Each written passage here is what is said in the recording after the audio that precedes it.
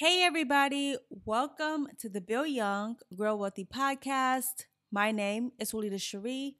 In today's episode, we have a very special guest with us today, and I want to share a little bit about him before we get started with this interview. In spite of blindness, Jim Stovall has been a National Olympic weightlifting champion, a successful investment broker, the president of the Emmy Award-winning Narrative Television Network, and a highly sought-after author and platform speaker. He is the author of 40 books, including the bestseller, The Ultimate Gift, which is now a major motion picture from 20th Century Fox, starring James Garner and Abigail Breslin. 5 of his other novels have also been made into movies, with 2 more in production. Steve Forbes, president and CEO of Forbes magazine, says, quote, Jim Stovall is one of the most extraordinary men of our era, end quote, for his work in making television accessible to our nation's 13 million blind and visually impaired people. The President's Committee on Equal Opportunity selected Jim Stovall as the Entrepreneur of the Year. Jim Stovall has been featured in the Wall Street Journal, Forbes magazine, USA Today, and has been seen on Good Morning America, CNN, and CBS Evening News. He was also chosen as the International Humanitarian of the Year, joining Jimmy Carter, Nancy Reagan, and Mother Teresa as recipients of this honor. Before we get started, I want you to be mindful that our guest is blind, and this was recorded during the pandemic where we were not able to be physically in the same place. So I do apologize if there are some distortions with the audio because our guest is in Oklahoma and I'm in Texas. But please listen to the podcast all the way through because you are definitely going to pick up some gems. So I just want you all to know that just in a rare chance, the audio doesn't seem like it's us in the same room. So without further ado, let's get into this interview.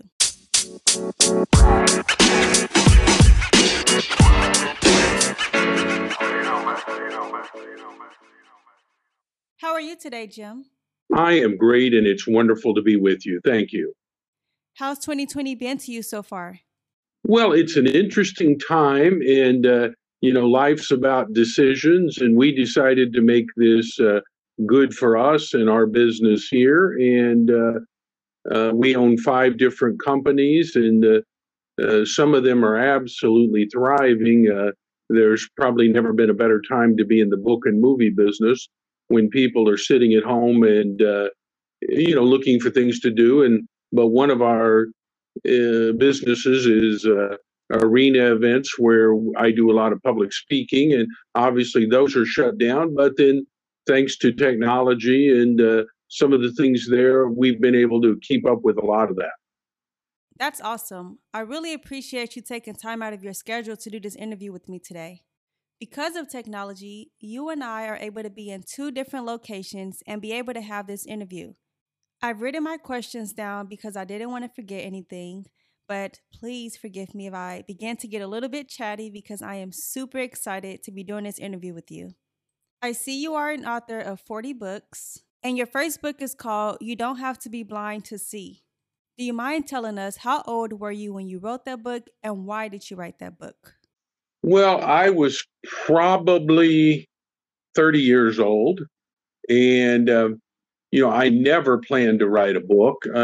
As a young man, my sole ambition in life was to be a professional football player, and the coaches and scouts and people, those sorts of things, assured me that I had the size and speed to do that, and I thought that was my future.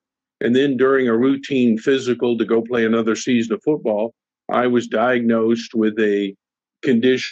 So I figured I better go do something else, and found Olympic weightlifting, and I got to finish my career doing that. And then a decade of the slowly did lose my sight, and I was totally blind, and I have been that way for 30 years now. And one of the things that happened to me after I lost my sight, I moved into this little 9 by 12 foot room in the back of my house. I thought I would never leave again. The thought of running a television network with over 1,000 stations, or writing 40 books or having 8 movies made based on those, or arena events speaking to 1 million people a year, and arena events around the world, or talking to you and your audience on this podcast. That would have seemed as impossible to me as going to the moon. And I sat in my little room. I thought I would never leave again. And through a series of circumstances, I finally worked my way out of there. But before I had lost my sight, that was our television room. And I knew over in the corner was a TV and a video player and some of my favorite movies. And one day I just put one on and I thought I'll be able to follow this. And it worked for a while, but then I got really frustrated. And I said somebody ought to do something about that. And that was the beginning of my that opportunities come disguised as problems. And out of that, I developed the Narrative Television Network. We won an Emmy Award for our first season on national television. And I was asked to speak at the National Association of Broadcasters, which I did.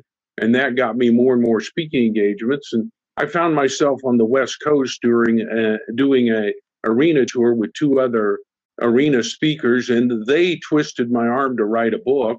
And so I wrote You Don't Have to Be Blind to See It. It was my journey of losing my sight and what I learned through the process of building my television business and how that worked. And that was the beginning of everything. So I really never thought I would write a book, and certainly didn't think I would write 40 and then be in the movie business, because few things are more absurd than writing books you can't read that are turned into movies you can't watch. So, that for me is just such a big deal, and it's an anomaly in my life. So you said you were 29 when you went fully blind. Did you always know that day would come, or did it sneak up on you by surprise? How old were you when you lost your sight? I was diagnosed when I was almost 18 years old, and college. And then it took, like I said, close to 10 years before I went totally blind. So you lost your sight. Do you think there's a difference between sight and vision? How would you describe the difference between you losing sight and gaining vision? Well, there's a huge difference between sight and vision. Sight tells you where you are and what's around you.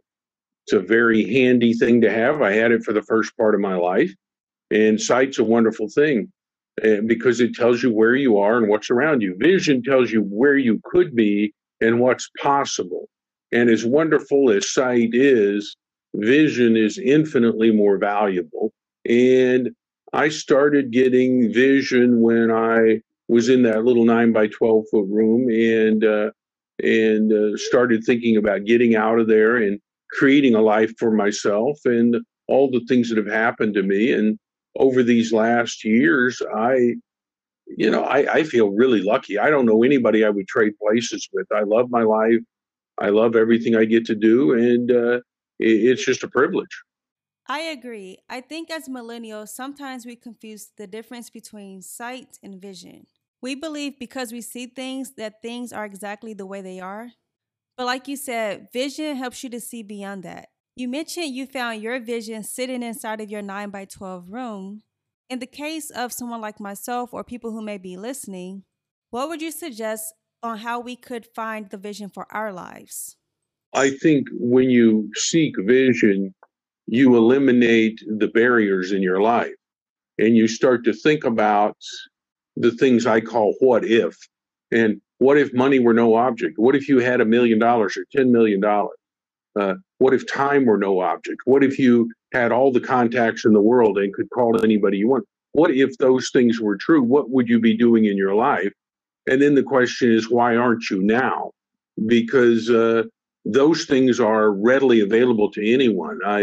I wrote a book that was turned into a movie with Academy Award winner Louis Gossett Jr., and it's called The Lamp, and it's about a $3 garage lamp that turns into magic, and it gives this couple 3 choices of anything they ever wanted that they couldn't get on their own.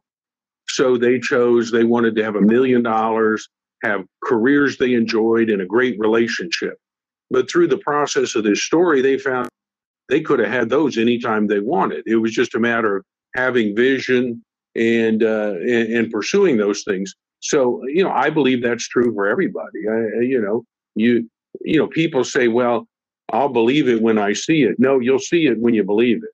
and Mm. that's the difference between sight and vision. Okay, so with Vision, you are not only just a nationally acclaimed author, but you are also a National Olympic weightlifting champion. At what point did you know that you were going to be a champion? Well, I had a fascinating experience.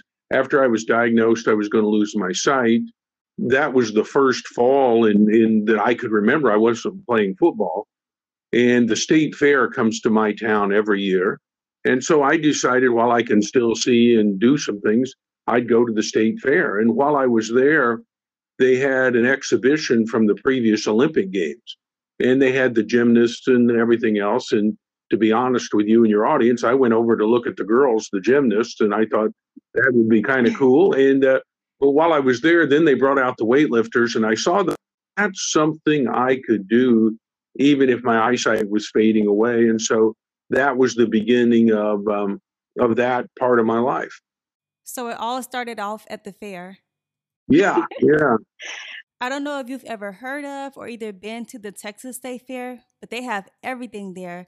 It wasn't open this year because of COVID, but on the normal years, it is jam packed with almost anything imaginable and every food imaginable that you can think of.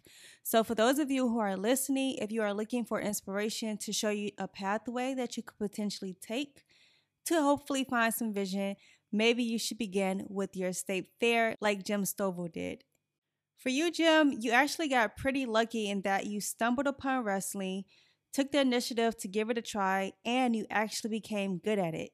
For many of us, we may stumble across things that we think we might be good at, and we give it a shot and we absolutely suck at it. So it is actually a blessing in that that actually worked out for you. Most people are playing the wrong game, and they're pursuing the wrong thing. I was an athlete I'm almost the same age as Michael Jordan, so we were athletes at the same time. If Michael had called me and said, Jim, why don't we play one-on-one? I would agree. I'll play you one-on-one, but we're not going to play basketball where you're the greatest player in the world. And we're not going to play baseball where you were a minor league baseball player. We're going to have a weightlifting competition, or we're going to arm wrestle. We're going to do something like that. And then, then the headline will read Stovall beats Jordan one-on-one, because all opportunities are not created equal for all people. You got to find the thing that fits you, and it's like putting your foot in your shoe. It just works. And too many people are, that they're going through life with their left hand, or they're doing things awkward for themselves because they're not pursuing that is their passion and is their strength. I had to find out the hard way what my passions and my strengths were. I wanted to be an architectural engineer, but I found out that you had to have some type of concept of design, which I absolutely did not have that. No matter how passionate I thought I was about being an architectural engineer, it just wasn't practical for me to continue on with that major, considering I wasn't willing to put in the work. So that's when I realized that my passion and my vision in that way was not aligned. Not only are you a best selling author, a national weightlifting champion, but you are also an investment broker. So I want you to kind of fill us in on how that world was, because that seems slightly different than everything else that we mentioned thus far. After my weightlifting career, I had the opportunity to do several things. And one is I had the opportunity to open my own office, member New York Stock Exchange firm. So, we sold stocks and options, commodities, and all the financial world. And that's an important thing. We all succeed or fail to a certain extent in that financial world.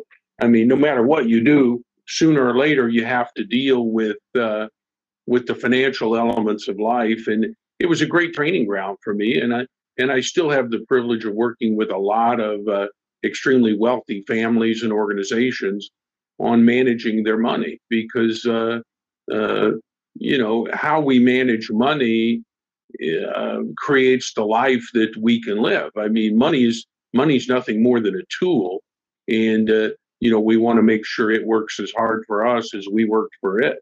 Was your experience as an investment broker the reason why you wrote the book Millionaire Map? Yeah, I think some. I mean, that book for me was my own journey from poverty to prosperity. And, you've never met anybody more broke and scared and disabled and blind. And I mean, I didn't have anything, and one of the things I wrote when I started that book is don't ever take advice from anybody that doesn't have what you want, because the world is full of people out there that want to tell you how to do things they've never done. And unfortunately, in many cases, they want to sell you that information. And you have to be very, very careful, because they'll waste your money. And what's worse than that, they'll waste your time. And I remember after I wrote that, don't ever take advice from anybody that doesn't have what you want, I had to go home and talk to my wife and my family. And I said, guys, I just wrote something today. And if we really believe this, I'm going to do something very uncomfortable. And I got Bank of America and Merrill Lynch to do an audited financial statement for me, and we printed that in the book. It shows that not my businesses, not my television network, not my books, not my movies, just cash on the investments we hold in excess of $10 million. And I want my readers and the people I advise to know that I'm a guy that started with nothing and I have no debt, and that is the result of it. And I think anybody you're talking to needs to be a product of what it is they're trying to sell you. So don't take advice from broke financial planners, or don't take fitness advice from out of shape fitness instructors. It just only makes sense. But so often, people are taking advice from the wrong people. I agree. That is pretty much the reason why I wanted to have you on this podcast episode, because I felt like you were more qualified to talk about the area of wealth obtained already than I am. I can teach people how to manage their money. I can teach people how to control and how to protect their money. But when it comes to actually amassing great wealth, I'm still on my journey to get there. And that is why I really thought it was important to have you on the podcast when I read that in your book. You are probably the only person I know who was very transparent in showing what it is that you had in your bank account, because it is important that we know exactly where we should strive and if the people we're taking advice from is able to get us there. So I know you didn't have to do that, but I thank you for doing that, because it did help me to have comfort in knowing that you're not just talking the talk, but you are also walking the walk. For those of you listening, I do have a confession to make. So Jim Stovall's book, The Millionaire Map, was sitting on my bookshelf for a few years before I actually picked it up. So please don't be like me, because there are probably some gems on your bookshelf right now. But if you've escaped over it, or if you just decided, yeah, I don't think I'm going to open that book, you have no idea how much knowledge you could be losing out on. So I am so embarrassed to say that it took me so long to read that book, but nonetheless, I did read it and I did apply the information in the book. And here I am on this podcast speaking with the wonderful Jim Stovall. What I like about your story, Jim, is that you didn't start off rich, just like me. So I feel like you were very relatable when I read your book, because it made me know that anything is possible. The part of your story that touched me the most is when you were talking about the situation when you and your wife were inside of the grocery store and you all were trying to buy groceries and you realized that you didn't have money to buy the groceries or have enough money to buy the groceries. And you pretty much vowed that day that you were not going to be like that ever again. So do you mind telling us a little bit more about that story? We were young newlyweds and we would go to the grocery store every week.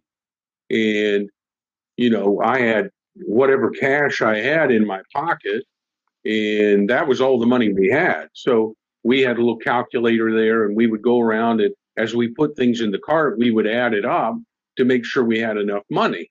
Well, on this one particular trip to the store, we misfigured, and right there in front of the line and the lady where we're checking out and neighbors and people around, Crystal had to go put a loaf of bread back because we didn't have enough money. And there was something about that moment that made me know, okay, that's it. I am sick and tired of being sick and tired. And I don't want to be poor anymore. I never want to have that feeling again.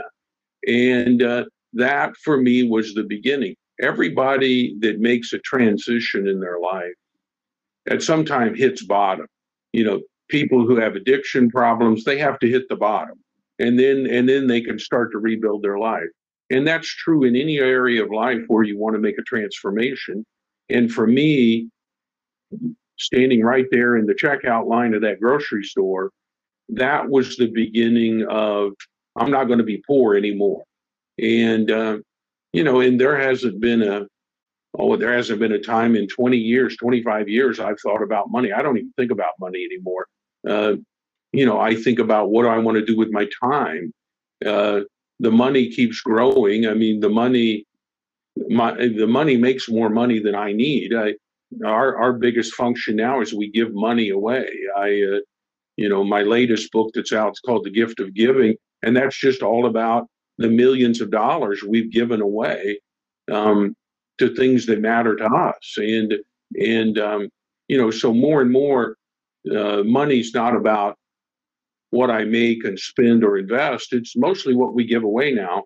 But that was all because of one decision that you pointed out there in the grocery store, where I just decided I'm not going to be poor anymore. I really appreciate you sharing that story with us.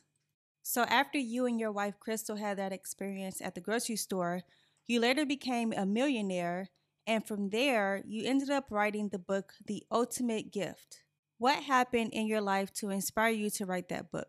That's a great question.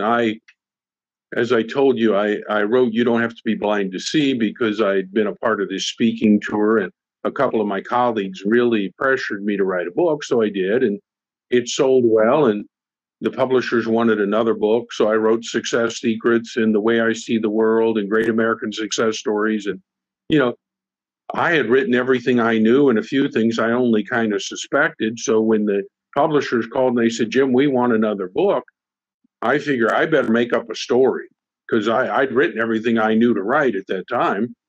So I decided I'm going to write a novel. I'm going to make up a story. And, that first day I came into the office where I'm speaking to you from here today, and there's a lady here in my office that I dictate all of my books and my syndicated newspaper column. Everything I write, I dictate, just like I'm talking to you now. And so that first day, the only thing I had in my mind was the first line of that book, which says, it was my 80th year of life on earth and my 53rd year in the practice of the law that I was to undertake an odyssey that would change my existence forever. And I had Dorothy read me that back, and I thought, now that sounds good. I wonder who wrote that, who said that, what's he talking about? And over the next 5 days, between my meetings and phone calls here at the television network, I wrote The Ultimate Gift. And there's never been an edit or a rewrite. The way I dictated it over those 5 days is the way that millions of people around the world have read that book. But more importantly than that, that was my first movie. The 20th Century Fox came to me and wanted to make a movie of that. And it turned into a trilogy of movies and a number of books. And now there have been 8 movies and more coming. And so, that was a big change for me, going from writing my own story or writing nonfiction to actually writing a novel and making a movie. So that was a big change in my life. Well, I can tell you, I really appreciated reading that book, and I also saw the movie. For those of you listening, I highly recommend you read his book, The Ultimate Gift, and check out his movie, The Ultimate Gift, which I saw it on Amazon Prime, but I'm not sure all the platforms it's viewed on, but it is absolutely amazing. And like he said, he wrote it in 5 days. And me as a writer, it is so impressive to see how he was able to ignite my imagination. And he just had it done in 5 days. So if you haven't, definitely go check it out and tell a friend as well. Watch the movie. Scene near the end of the movie, driver, that's me. I play a little part in all of my movies. And I think I've been the limo driver 5 times in movies because when they first asked me to do a part in the film, I said, I'll play anything but a blind guy. I don't want to be a blind guy. And so I had the script and I said, okay, I'll be this limo here. And I'm going to be a blind guy. So I have been the limo driver in 5 movies. I was a bartender in one. And so it's been fun to do that. And, and like I usually have 1 line or 2 lines in a movie. It's not like I'm certainly not an actor, but it's fun to be a part of those. I saw you when he got out the car. Yeah. I was like, wait, that's Jim. There's a classic director named Alfred Hitchcock, and he did that in all of his films. So I thought this would be a fun thing to do. And I never be as many movies as there are. When I first did The Ultimate Gift, I thought, well, this is my one time to do a movie. I may as well do a part. And now we've been in all of them. So it's fun. So basically, those of you who are listening, you can find Jim in his movies, and he's more than likely going to be the limo driver. But like he said, he's played the bartender in a few of his movies as well. But his key role in most of his movies is the limo driver. So be sure to look out for him when you check out his movies. Outside of The Ultimate Gift, I've also read your book, The Wisdom of Winners. So do you mind telling us about that book? After that first book came out, I told you about, the editor of the business journal in my town called me and they said, would you write a column? I said, what's a column? And they said, write 700 words to 1,000 words of anything you want to talk about. I did and sent it over. And he said, wow, this is good. Well, after a while, I started getting other newspapers and magazines and online publications. And now there are hundreds of publications throughout North America and Europe and Asia that carry my column every week. And I've been doing it for over 20 years. So I've written over 1,000 columns. And, what's interesting is when I first started, I thought I'll never be able to come up with something to write every week. But ironically, when I hear something in the news or I think of something, I'll put it on our column list. And right now there are probably several on the column list I haven't had time to write about yet. So, you never run out of things, particularly if you're looking for them. And after those appeared in the newspapers and magazines, a friend of mine at the Napoleon Hill Foundation, he said, "What do you do with those columns when you're done with them?" And I said, "Nothing." And he said, "How would you feel if we put them into books, and all of the money would go to provide scholarships for young people going to college?" Well, what's been great about it, I mean, they took something I wasn't even using, and thus far it's filled 5 books that is sold around the world, and all the money has gone to, help young people going to college. So it's been a great deal, and that's like the book you have there. So I want to just read for you guys. One of his segments is called "Writing Your Own Obituary," and I really like this, especially because of the times that we're living in now. I think that we should make the most out of what life has given us, and just know that one day we're going to die, and how do we want to be perceived after death? So it says, for those of you who are consistent readers of this regular offering, realize that I rarely recommend specific books. Instead, I encourage people to read those books that will help them in the pursuit of their own passion. However, recently I have completed both of Tom Brokaw's books dealing with the Depression and World War II era, The Greatest Generation and The Greatest Generation Speaks. Those of you who lived through those times or were raised by someone who did will find both books a wonderful and refreshing trip through the best and worst of times. For those of you of more recent vintage, you will discover a generation of people who shaped the world we live in today through their character, integrity, and determination. As you experience the various stories of people affected by the Depression and the Second World War, you will be struck by the fact that they did not realize they were living through history. They felt they were just simple people doing their jobs. As we go through our day-to-day activities, we, too, often fail to realize the significance of the time and place in which we live. Each of us, every day, is living out our own biography. We rarely think of this way until we read a friend's or a loved one's obituary. Then the span of a lifetime is put into a manageable perspective. How would you live your life differently today if you knew that it would become a permanent part of history or at least be read as your obituary by your loved ones at the end of your life? Think of things in the day to day ebb and flow as permanent signposts along the course of history. You never know which may be significant intersections until you are far beyond the point where you could do anything to change it.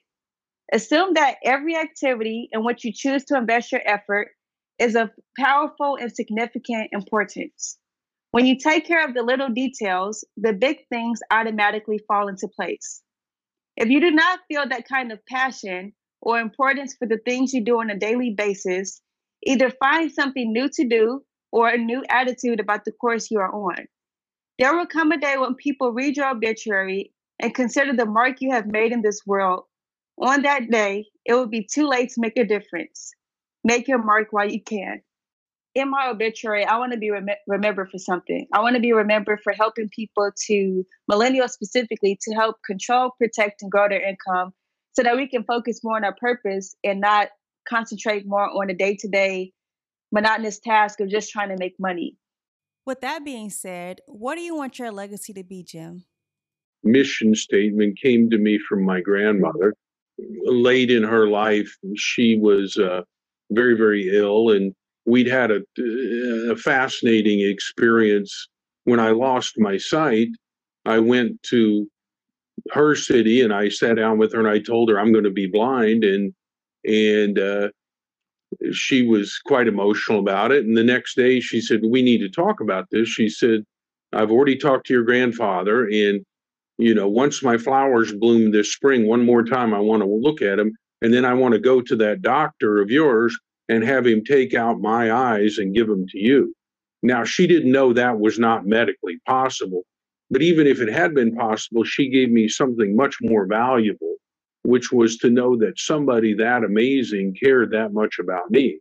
Well, late in her life, she was very, very ill, and I came to see her, and the nurses and the doctors, everybody was there. And one of the nurses says, your grandmother's so proud of you and what you do. And I said, "I don't even think she knows what I do." And she said, "Oh, yeah." She said, "Everybody that comes into this room, she shows them the picture of you holding your Emmy Award there. It's on her bedside table. And she shows that to everybody. And she said, "That's my grandson. He does two things. He helps blind people see television, and he goes around the world telling people they can have good things in their lives."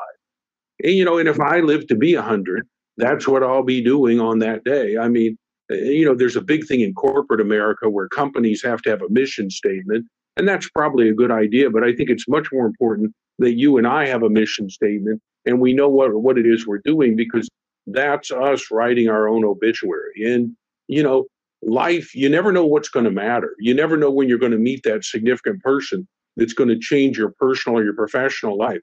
You never know when that next encounter, that next meeting, that next task is going to change everything. And my late great friend and mentor, Coach John Wooden, who died 4 months before he was 100 years old, he used to tell me and then all of his ball players, before you do anything, ask yourself one question: what would I do right now if I were amazing?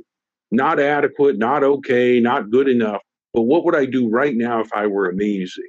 And if you live your life that way, you'll have amazing days and amazing weeks and amazing months. And before you know it, you got a pretty amazing life.